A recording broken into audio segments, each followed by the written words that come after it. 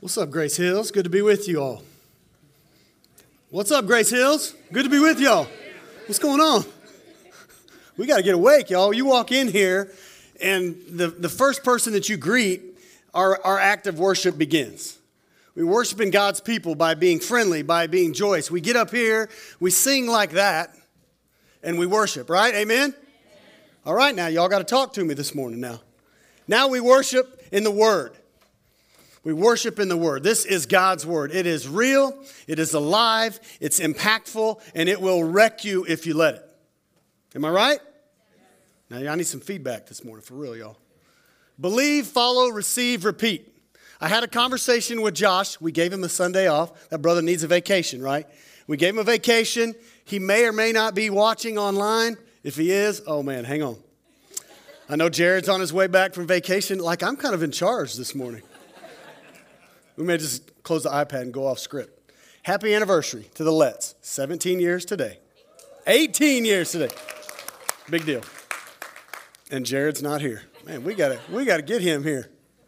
Hey, I met with these guys a couple weeks ago, and we talked about these next couple weeks of sermon series. Here was the question that they shared with me. They said, Mike, I want you to share on what is the thing in the faith that has impacted you the most? What is one of those moments in the faith, in the Word, that when you uncovered it or understood it, you just believed and lived a little bit differently?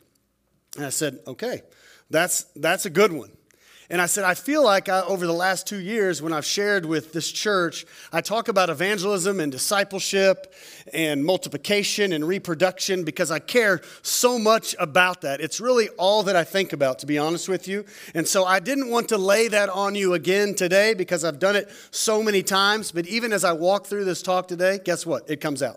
Because I can't stop thinking about it. I can't stop talking about it. But today, I want to talk about forgiveness and I want to talk about love. Because those two things really wrecked me. And so, this idea of believing in our heart and in our mind, following with our hands and with our feet, receiving that truth, and then actually going to give it away and repeat it. And following those 4 words the entirety of our life if we call ourselves a Christ follower. Is that fair? And so, guy that mentored me, a guy named Mike Campbell. I bet some of you all know Soup. Soup's from Memphis. He's from the 901. He's been involved. He's poured in my life for a bunch of years. And I'm doing a lot of work with him right now up at Kids Across America, just talking with urban leaders every week. And I'm spending time with Soup, and I heard him preach last week, and he told this group of about 150 before I got up, he said, listen, when Jesus preached the messages to his disciples, he preached some of those messages 500 times before they got it. 500 times. So when I was thinking about today, I was revisiting something that I have shared here a couple years ago almost. And I thought, there is something in that I want to share again. Because it's impactful. Because when I come to this church, and I have it in my notes, I'm already off script. Healthy churches have humble leadership. Healthy churches have humble leadership. Healthy churches are full of generous servants, you all. And healthy churches know why they exist. And they exist to make disciples and make Jesus famous. Amen?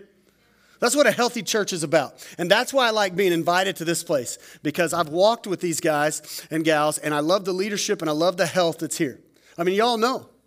You've been coming here for a bit now, and you're here because there's something unique about this place. And so I thought it would be appropriate to kind of revisit some things we talked about a couple years ago. So let's just jump in. 1 John 3. You see it on there. 14 verses, 11 through 24. I'm going to walk through each little segment of Scripture, give you a couple little nuggets, I hope. And then at the end of this thing, you're going to see 4 little bullets. You can take pictures of it. You can write it down. But I hope that it will impact you. Why was this book written? Why did John write this book? This book was written about 100 years post-Jesus. Jesus had been crucified on the cross. He ascended. And 100 years later now, the church is going. But in Ephesus, John, and not the Apostle John, different John, his people began to lose their way. They got distracted. In fact, John wrote this letter because what had once become clear to the people had now become cloudy. Does that feel appropriate for us today? How many times has God delivered or rescued you from something? You're keenly aware of who he is, but all of a sudden, for whatever reason, you just get cloudy. You forget what you've been delivered from. You get a little apathetic. You get a little lazy. You get a little cultural bias. Next thing you know, you're chasing a rabbit, and you don't even feel like yourself. And that's what's happening with these people in this day. And John says, I have 3 letters I want to write. John 1, John 2, John 3. There's some heresy taking place in our culture, in his culture. And he says, I want to write a letter, and I want to remind you whose you are and who you belong to and what you've been called to and what you're called to not be. And that's what's happening in these 3 chapters. This is not complicated. I have this multiple times in my note. This stuff is, it's a bit uncomfortable, but it's not complicated. It's going to call you to something this morning. God's word will call you to something because it wrecked me as I walked through it again. Back in the day, you got sailors, they would say, hey, we got to follow the North Star. We don't want to lose our bearings. We need a waypoint. We need a wayfinder. We need somewhere to direct us. This group of people, much like our people today in 2023, we've lost our waypoint a little bit. And so what's the North Star? And that's all that John is going to do in these 14 verses today is remind them of their waypoint. What does it look like to be in the family of Jesus? And oh, by the way, what does it look like to not be in the family? And where do you see yourself in that? I love the chapter before, and this ties in really well for next week, what Jared's going to talk about. In the chapter earlier, it's all about identity and freedom in Christ. That when you recognize who it is that you belong to, it should change the way you live today. Amen? And what we find earlier in John and what we know is that we have an identity in Christ. Whether you believe it or feel it or receive it this morning, you have to hear what I'm about to tell you. You are part of a royal bloodline. Amen? We are priests and priestesses. We are princes and princesses to the King. Y'all hear that? There's no greater title. And when you can embrace that and live that, it changes the way you do life every day. And so we have got to grasp our identity. And we know, and you all know, that these people in this day, 100 years post-Jesus, they had forgotten. We're 2,000 years post-Jesus. Have we forgotten? Yeah, we have. All right. What does it look like? What does it look like? John's writing this to the culture. He's given us these 14 verses that you've heard probably 1,000 times. You've heard the theme of this at least 1,000 times. And that is that we are called to love. And so that may sound simple because that's what we talk about when we're in church. We talk about love, right? That's what we do. But I'm going to present it to you, I hope, today in a way that it'll impact a couple things, all right? Let's pray. We need the Lord to join in. Lord, I thank you. I thank you that you're here, and I thank you that you're present, and I thank you that your word provides instruction. I thank you that your spirit provides instruction.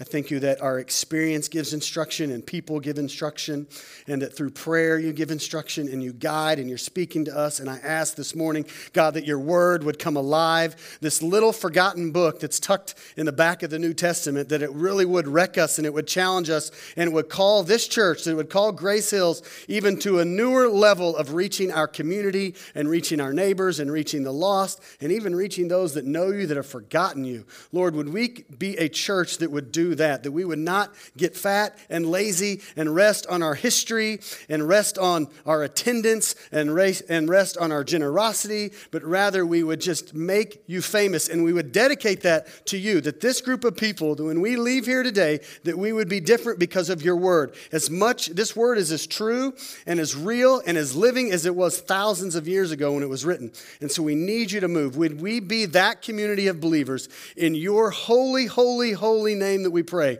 Amen. Verse 11. Verse 11. For this is the message that you have heard from the beginning, that we should love one another. We should not be like Cain, who was of the evil one. He murdered his brother. And why did he murder him? He murdered him because his own deeds were evil and his brothers were righteous. His brother was Abel. And so here's what I want you to see. That this idea of love, was not something that John just throws out 100 years post Jesus on the scene, but literally from the first year or two of humanity on this planet, from the beginning, from the earliest, from Genesis 4. There's 16 verses in Genesis 4 that tell the story of Cain and Abel. Abel was faithful. Abel was righteous. He wanted to live sacrificial. He wanted to give. He wanted to serve. He loved the Lord. And his brother looked at him and said, no. You all know that story, right? His brother said, nah, I have a little jealousy towards that. I have some envy towards that. And then what did he do? He killed him. But from the beginning, from the very beginning, love was the command. It wasn't created in 2023 because all of a sudden we're more woke than we've ever been. 2,000, 4,000, 6,000 years ago, this was the word. We cared for one another. We cared for our brothers and sisters, even those that looked differently. 3 words. Verse 13. Do not be surprised, brothers and sisters, that the world hates you. We know that we have passed out of death into life because we love the brothers and sisters. We love one another. Whoever does not love abides in death. Everyone who hates his brother is a murderer. And we know, you know, that no murderer has eternal life abiding in him. Pretty strong language. So, I'll just say this from the jump. Anybody in here shocked that as a follower of Christ, you're going to get roasted and lit up a little bit in culture? Is that news to anybody in here? Has that happened? Raise your hand. Has that happened? You had somebody look at you like you have 2 heads because of how you talk or how you live your life? That's like part of it. That's not a new thing. Now, it feels new. And we'll talk about that in a little bit. But that's part of it. We look different. We should stand out. We are countercultural. I am. I need to be. The reality is that if some of us made our views known or public, or you posted about it, or you know, and you see this all the time. I know you do because I see it all the time. We're going to have people that hit us up private and they'll slide in their DMs and they'll say, I don't like that. If people have my email, they always email me after a sermon. It's just part of it. Somebody always has an opinion about what I think or what I could have done better. And the reality is they do about you too. It's part of being a believer in this context and in this culture. And so I don't want to belabor that point because we feel it, we know it, it's everywhere. What I want to look at is verse 14 and 15. Because there's something spiritual here. There's something theological here. We know that we have been passed out of death. Look at it. We know that we've been passed out of death into life because we love the brothers. Because we love, we do not have to live in death. That's the lesson in this. The next verse. Whoever does not love abides in death. Whoever hates his brother is a murderer, and you know, and I know that murder has eternal life, that murder has eternal life abiding in him.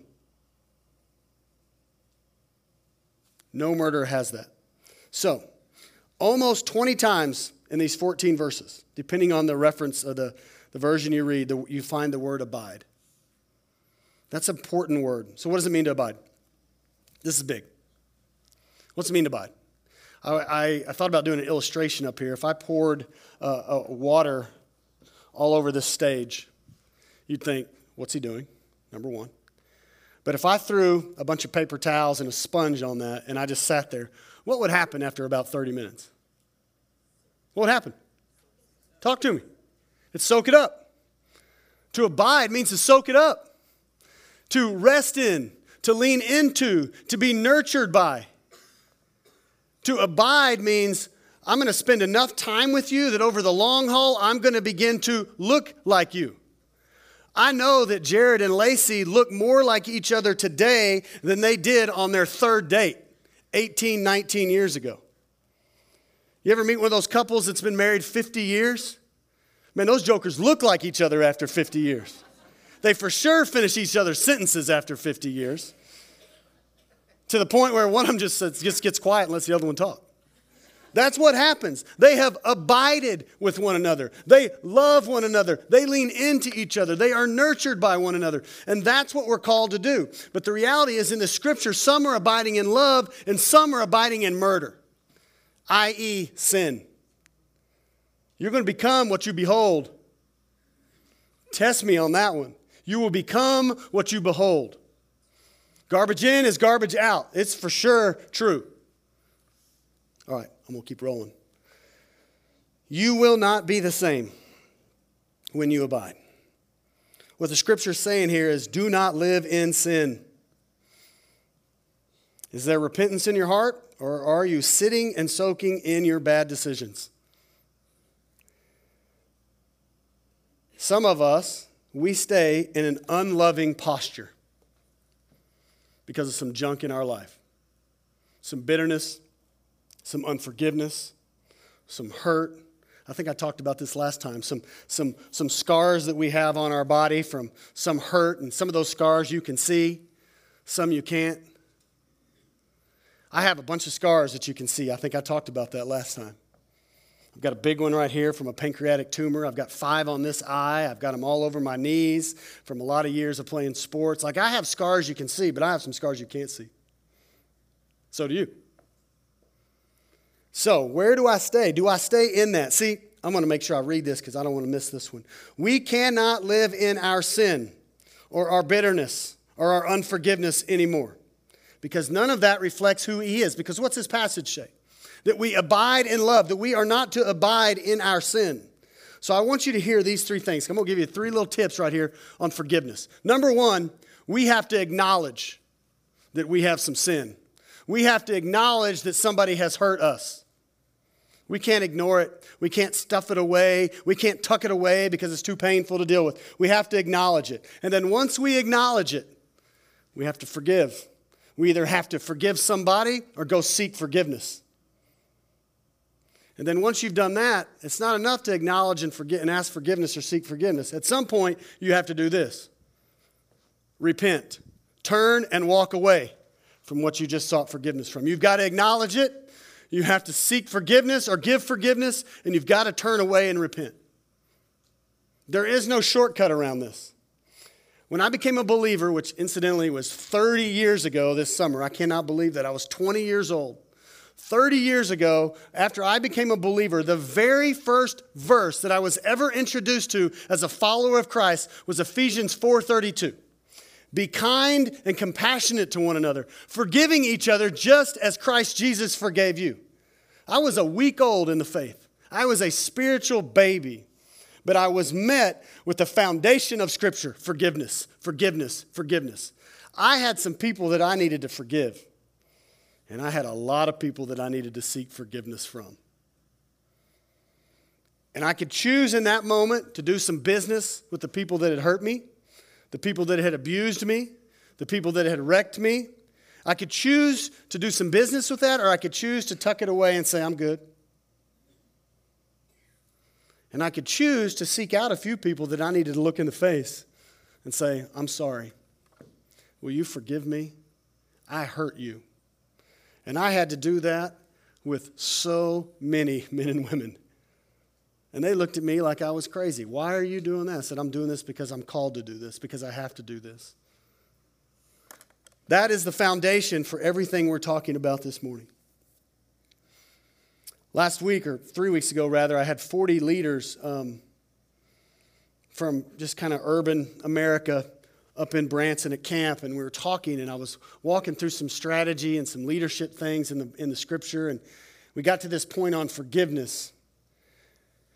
And then our whole entire conversation stopped because it was 1 hour of people asking questions, theological questions on forgiveness. Because you can't do any business. A guy raised his hand. He said, hey, man, I just found out 3 weeks ago that my dad has passed away. And in that 3 weeks, I found out that my dad had been in prison for the last 20 years, and I didn't know where he was at. And then I just found out when the prison called me and told me that he had passed away. I'm angry. I don't want to forgive. That was what we talked about. Without forgiveness, everything I'm talking about this morning, there's a bottleneck. It is. May not want to hear it, but it's true. We got to do some business in some areas of our life. I think I've shared this story with you a bunch. My dad sent me a letter when I was 12 saying he never wanted to see me again. That's not a good letter to get, right? I got to work through some things, don't I? Now, I could harbor that, or I could deal with it, and it could motivate me to be the best doggone dad and husband that I could ever be, or at least attempt to. All right, let's keep rolling. Verse 16.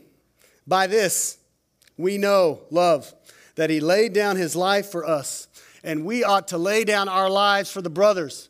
But if anyone has the world's goods and sees his brothers in need, yet closes his heart against him, how does God's love abide in him? Little children, let us not live in word or talk, but in deed and truth.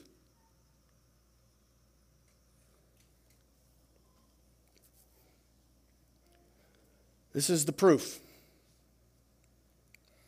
This is it. This is how we are identified. This is what makes us stand out. This is not done without some level of thought or some level of reaction. It is time for us as a church, as a community, to live it out and walk it out and just stop talking about it. We can't just talk about this stuff anymore. It's too valuable. And if you really believe and recognize what you were delivered from the cross, you'll want to do this. As a church, we want to do this. I want to stand out. I'm not here to waste my life. Are you?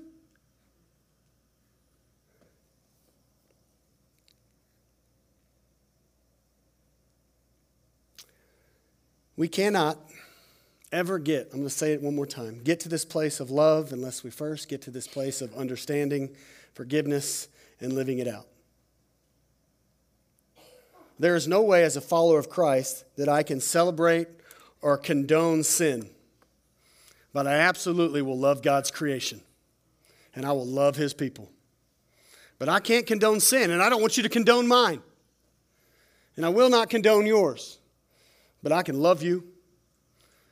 And I hope that as a people, as a church, that we might invite a few people into our life that live and think differently than us. So we can be some glimpse of this good news, some glimpse of love, some glimpse of the gospel. Amen? But I can't condone it. I'm on a mission and you're on a mission. I'm on a mission to make Jesus famous because he saved me. I'm on a mission that the world knows what his name is, and it doesn't matter whether I do that overseas, in my office, managing some sales desk, in the layout center, in a coffee shop, up here from the pulpit, whatever I do.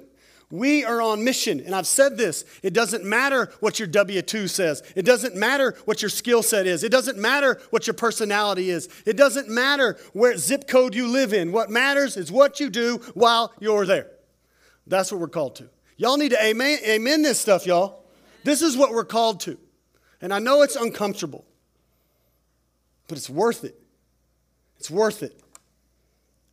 It starts from a heart of forgiveness and understanding. Verse 19, by this we shall know that we are of the truth, and it will reassure our heart before him. And whenever our heart condemns us, and it will, God is greater than our heart, and he knows everything. Beloved, if our heart does not condemn us, then we have some confidence before God. What does that mean?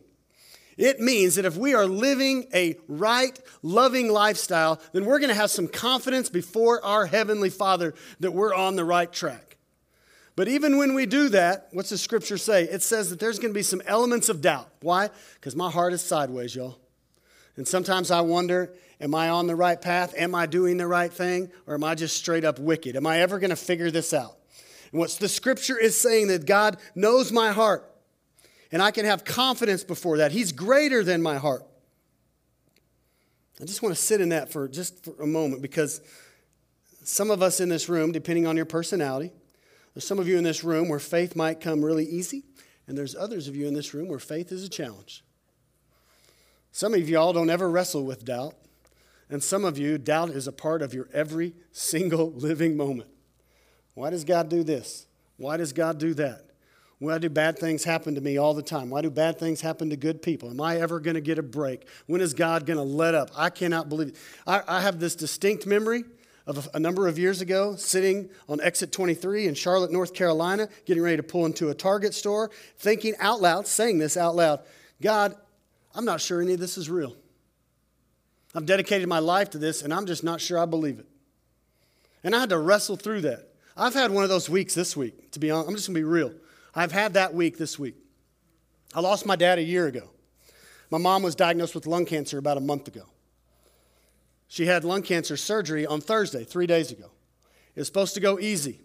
I've been in the hospital every day until midnight, up until last night. My wife's there right now. I've had, in the middle of this hard week, about 13 hours of sleep, preparing for this, getting in the Word, trying to believe all that this is true in the midst of having like one of the most exhausting weeks that I've had in a bit. For sure, one of the most exhausting 72 hours that I've had in a bit.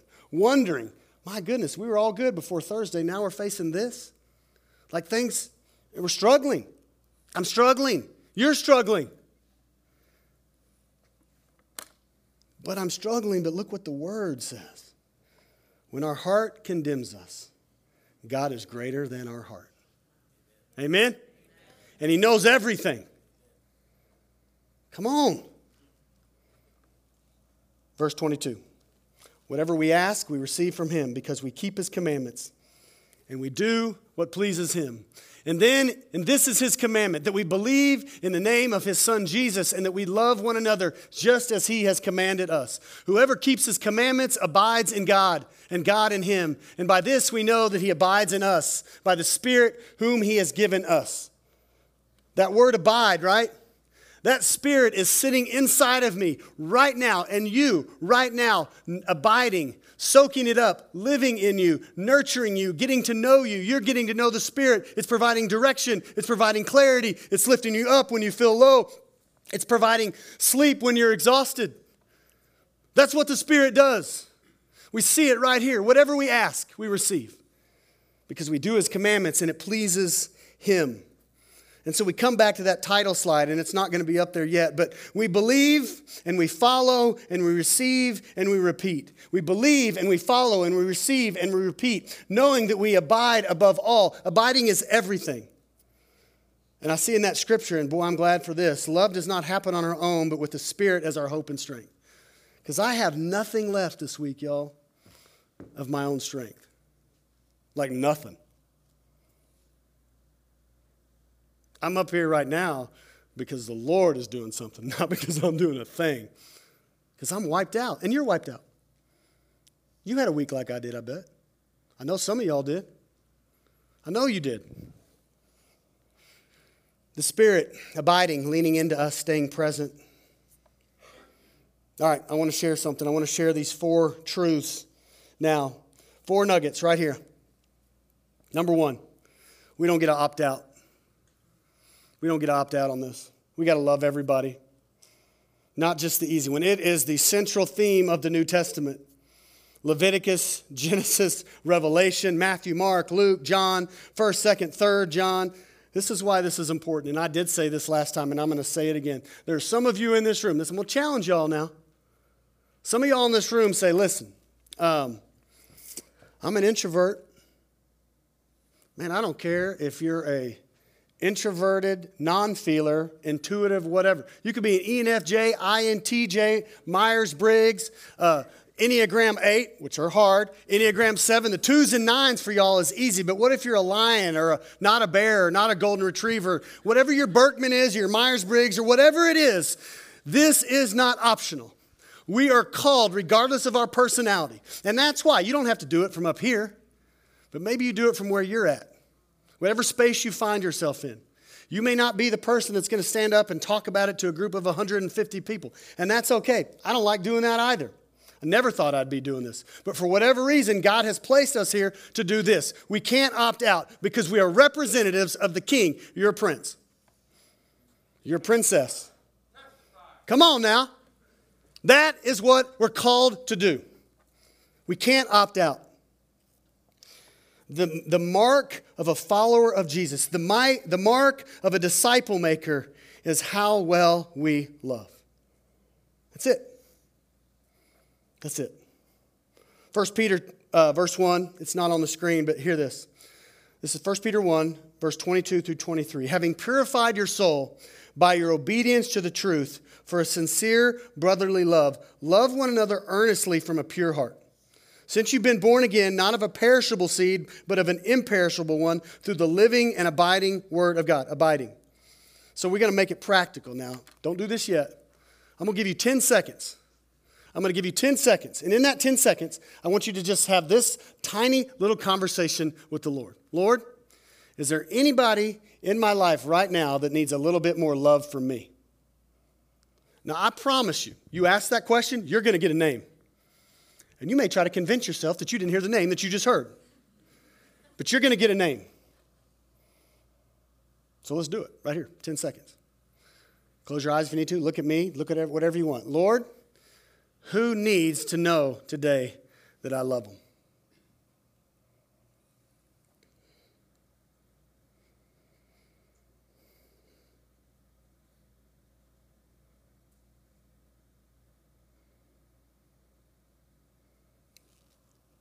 Now, before you go to bed tonight, there's 3 ways you can do this. If you're really bold, you could call them. This may be somebody you live with, somebody that you brought into this world, maybe somebody that brought you into this world, maybe somebody that you work with. If you just want to kind of like slow play it a little bit, just test the waters, just fire off a text. And it's this easy. Hey, just want you to know, I was praying today. Your name popped in my head. I love you. I'm thankful for you. I'm out. That's it. Just a moment. Just a moment that would push you out of your comfort zone. And on their end, they're probably thinking, what in the world has happened to them? Hadn't heard from this brother in a long time. Or, golly, why didn't you just tell me? We've been eating dinner next to each other for the last 20 years. Like, who is it that needs to hear it? But it's a little test of what this is talking about. And that has nothing to do with your personality or whether you're a peacemaker or an achiever, you have some woo or a lion or bear, golden retriever, otter, whatever. This is child of God stuff, okay? Let's keep rolling. You want to know that you know that you know? Number 2, you want to know that you know that you know, then love everyone. Do not be surprised, brothers, that the world hates you. We know that. We know that we passed out of death into life. Because we love the brothers. Whoever does not love abides in death. Everyone who hates his brother is a murderer, and you know that no murderer has eternal life abiding in him. 2 big ideas in this passage. That we're going to face some level of persecution or torture, that there's going to be a cost. But I'm just telling y'all, I don't know, I bet most of you have been out of 72712 before. We feel like in the States that we face persecution. Y'all, we don't face anything. We think we're being persecuted because we have to use somebody's correct pronoun. We think we get persecuted because somebody looks at us crazy because we pray in Chick-fil-A. That's not persecution. Persecution is when you're worshiping on the other side of the planet and you have to close your windows for fear that if they hear you worshiping in your room, they will come up and they will execute you and take you out and arrest you. Persecution is when your face ends up on a website saying, hey, if I ever see you again in our area, we'll kill you. That's persecution. We don't face that in Bentonville, Arkansas. Y'all, we live in a snow globe around here, okay? We live in a snow globe. This is an easy place and a good place to live. The world doesn't look at us that differently. We're kind of in the Bible Belt, at least we might even be in the belt buckle. We're in the middle of it. We know that we passed out of death into life because we love the brothers. Matthew 22. Is it this easy? Here's the question. Is it really this easy like the scripture says? Matthew 22 says, Teacher, what's the greatest commandment in the law? And he says to him, you shall love the Lord your God with all your heart, with all your soul, all your mind. This is the great and first commandment. And a second is just like it. You shall love your neighbor as yourself. Maybe it is as easy as that. That we just love. And in that, we get to make Jesus famous. We get to talk about the gospel. We get to talk about the standard. We get to talk about the rules, if you want to call it that, the guidelines that he's calling us to. There's a way that we've been called to live and act. And you might be saying, hey, Pastor, that sounds like work. You telling me I've got to do something. And I'm telling you, you get to do something. I'm not telling you you have to do something. I'm telling you that because of the work on the cross, you have the privilege of getting to do something. Do I actually think that God needs me to do any of this? He's inviting me in because I'm his child. And it's kind of cool when your dad asks you to help, isn't it? And I know, man, as a dad with 4 kids, I have those moments on a Saturday. Let's just be real. Like I want to get something done fast, but my sons, when they were little, they'd roll out, hey, can I help you? I'm like, and in my flesh, I'm like, man, I probably could get this done in like a tenth of the time, but yes, you can help me. Don't you know that our Heavenly Father is the same way? He could get this stuff done in a tenth of the time, at 1% of the time, but he's like, no, you're my son, Mike. Why don't you come alongside? I'm going to give you a little blessing. And that's what he does. John Piper, Ephesians 2:8-9, and this John Piper quote, by grace you've been saved through faith, that it's not your own doing, it's the gift of God, not of works, so that no one may boast. Because we can get real confused. When I stand up here and tell you that you get to do something, you might flip that back on me and say, Mike, you're telling me I have to do something. I'm saying, no. I like what Piper says. He says, when Scripture says we're saved by faith, loving people is still in the equation. It just means that our faith in God's promises must be so real that the love it produces proves the reality of the faith. I believe in this so much that I'm not just going to sit on it and sit on my hands. I'm not going to sit idle. I'm going to get out there and I'm going to talk about it. And I'm going to live it. And this is so true. I was kind of thinking through my own lens. We all know that it's by grace that we've been saved. That's what Ephesians says right there. That it was a gift. There was nothing I could do to earn the gift. If I did something to earn it, what's the Scripture say? If I did something to earn this gift, then what would I do about it? I'd brag about it, right? In our culture today, I'd probably tweet about it like crazy. Just make sure y'all know what I'm doing. I'd boast about it. I'd get a little prideful. I'd get a little arrogant. You would do the same because that's what we do with our little wicked hearts that we have. Because we're not totally glorified yet. We're in this sanctification process, so that means we still go sideways from now and then. But we are called to this grace by faith, but it's a get to. It's a get to. It's a get to. Everybody in this room, at some point, you're either on your way there or you've already been there. You will come to this moment in your journey where you will be at the foot of the cross. And I can look around this room and you can look up here at me, and there is not one of us in this room that is a different level in front of the cross. Every person in this room, we are busted, broken, on our hands and knees at the foot of the cross. We are equals. Everybody in this room. And every one of us have been invited into that royal priesthood that I talked about in the very beginning. All right. Number 3. We got to do something because action breeds confidence before the Creator. Love everyone, not just the easy ones. Verse 16, by this we know love, that he laid down his life for us, and we ought to lay down our lives for the brothers. But if anyone has the world's goods and sees his brothers in need, yet closes his heart against him, how does God's love abide in him? Little children, let us not love in word or talk, but in deed and in truth. And by this we shall know that we are of the truth and reassure our hearts before him. For whenever our heart condemns us, God is greater than our heart. And he knows everything. Beloved, if our heart does not condemn us, then we can have some confidence before God. Amen. I love that. And whatever we ask, we receive from him because we keep his commandments and we do what pleases him. In verse 16 and 17, there are 3 words in there.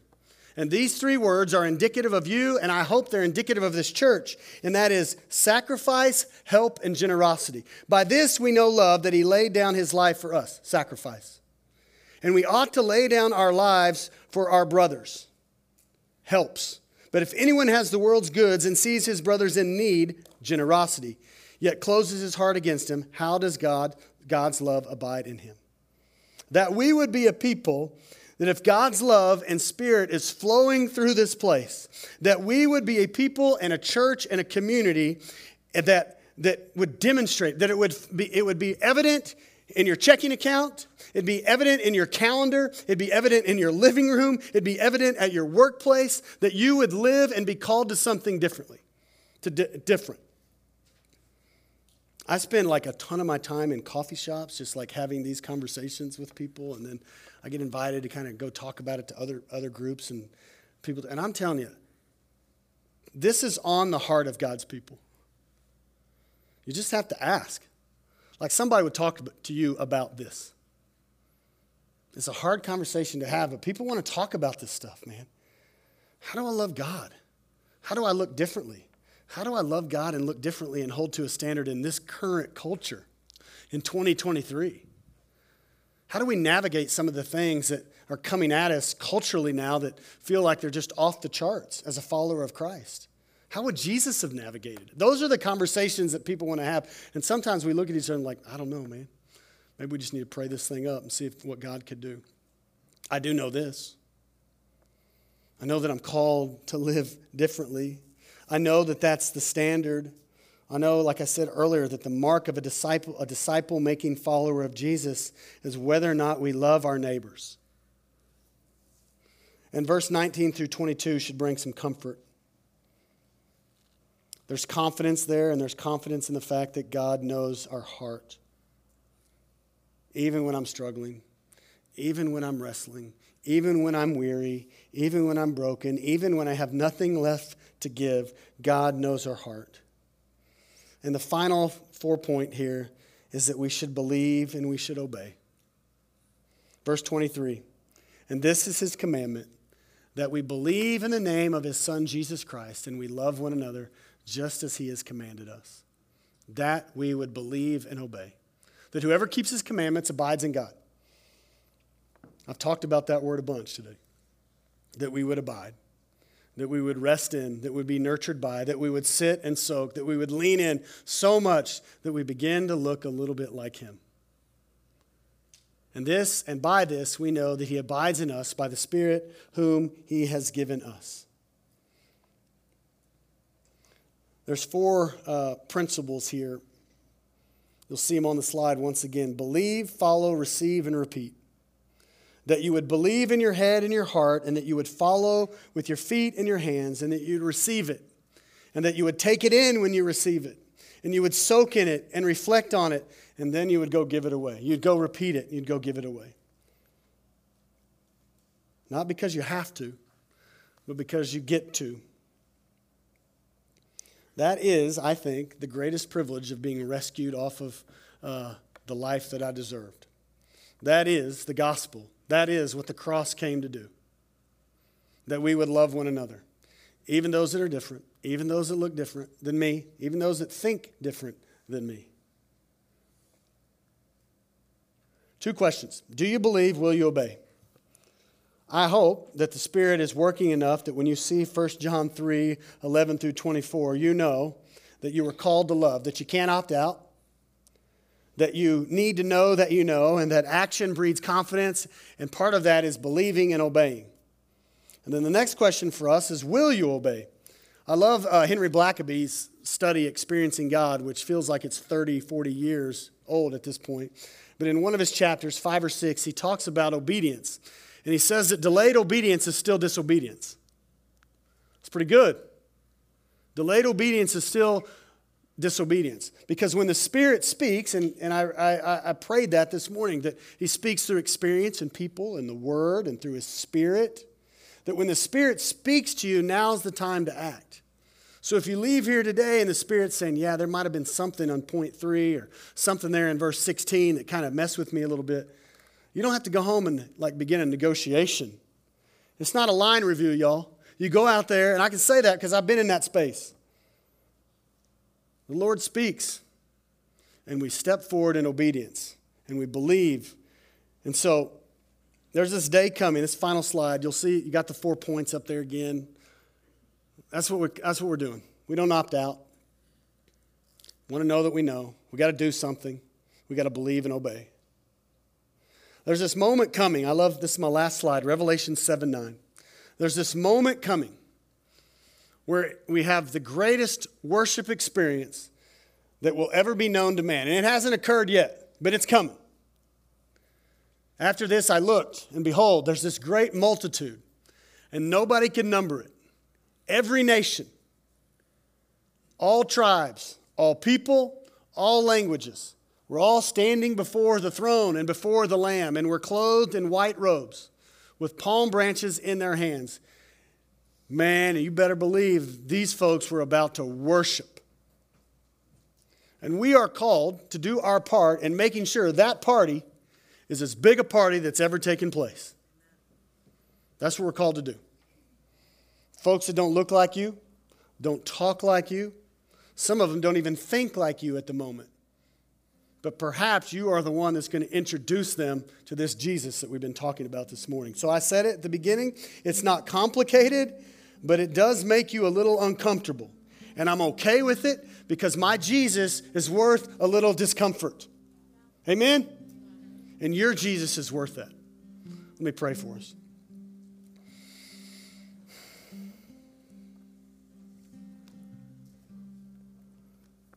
I thank you, Lord, that you are in this place. And I thank you that you are present and you care, that you give us some strength when we do not have any of our own to give, that you sustain, that you walk us through hard times. I thank you for this group of people in front of me and that are online, that we're here because we want to learn. We're here because we don't want to be content. We want to be more like you. I pray that we would never forget what we've been delivered from, that we would never forget what we've been called to, that we would live it out, that there would be something that sets us apart in our life. Shame on us if we look like everybody else. I pray that you would release people from believing they have to be a certain way or look a certain way to do what we've talked about this morning. I pray, Lord, that you would give us confidence to stand firm in a tough culture right now.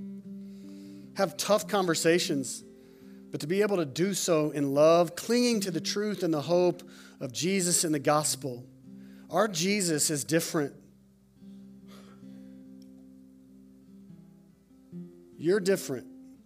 And I pray that we could be different. And Father, I don't want to waste these opportunities and these moments. And I don't want to look back on my life and wish that I would have said or done this. And would you help me personally not to be content just living in my garbage and to walk free? I pray for every family in here, every person in here, every young person in this room. Man, to be a student in today's culture, that is some tough stuff. And so I pray there's some safe spaces for our young people, our students in this room, our middle school and high school students to be able to talk and communicate and have honest conversations. That as parents, we wouldn't freak out when we have those honest conversations. We'd be rejoicing and thankful that our kids want to talk to us about it. I know you rejoice, Lord, when we talk to you about those things.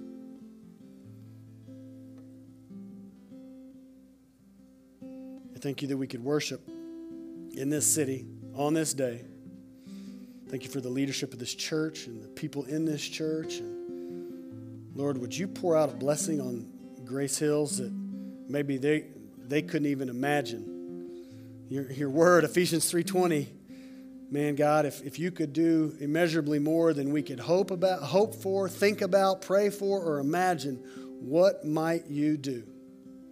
Would you do that in this place with this group of people right now? Where we'd look back on a moment like this and say, that's the day that God showed up. That's the day that got a hold of my heart, that God got a hold of my heart. That's the day that I began to love people a little bit differently. Lord, may we not compromise on truth, though. Grace and truth, but truth is part of the equation. Remember whose we are. We belong to you.